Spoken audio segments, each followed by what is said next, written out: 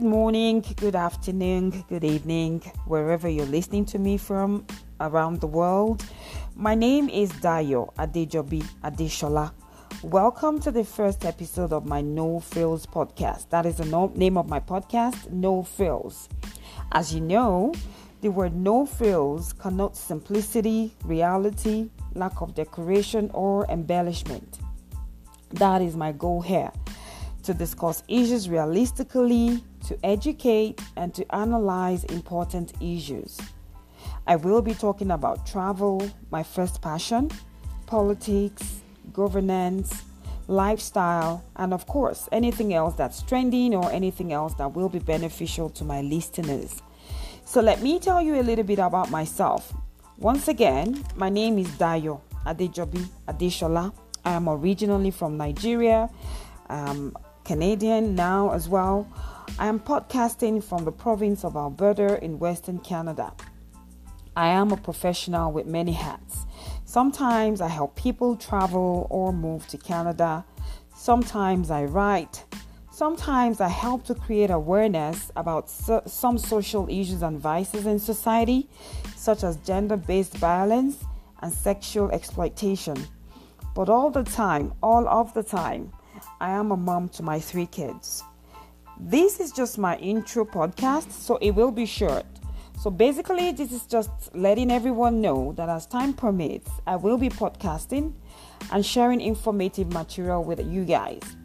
Tonight, though, before I leave, there is an important message that I have to pass on, and that has to do with international students and travel to Canada. As we all know, due to the COVID-19 pandemic, there were certain restrictions placed in place regarding travel in Canada. Some of these restrictions are still very much in place. Foreign nationals who had a study permit approved before March 18, 2020, have been sent a letter by the government of Canada advising them about public health measures that Canada has put in place and the mandatory 14-day instructions that has to do with quarantine. So whenever people come into Canada, they must quarantine for 14 days. So for students in particular, they must check with their designated learning institutions regarding any changes to their program or studies. This means that for folks who had their study permits approved before March 18, 2020, they may still be able to travel to Canada, but they must take into cognizance the travel restrictions as well as the measures in place upon arrival in Canada. Now, this is very important. For folks who got their study permit approved after March 18, 2020, they will be sent a letter advising them that they may not be exempt from travel restrictions and should not make plans to travel until travel restrictions are lifted, as they will not be allowed to travel or to enter Canada.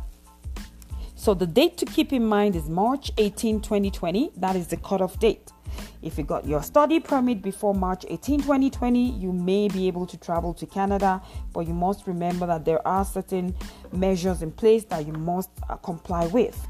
If you got your study permit after March 18, 2020, bear in mind that you may not be able to enter Canada. So do not buy a ticket yet if your study permit was approved after March 18. Wait for instructions from the government of Canada. So that's it for today. This is my introductory podcast and episode 1 of my podcast. So please stay with me as I cook up more interesting topics for your listening pleasure. Once again, my name is Dayo Adejobi Adesola. Do have a nice day and a lovely week ahead. Ciao.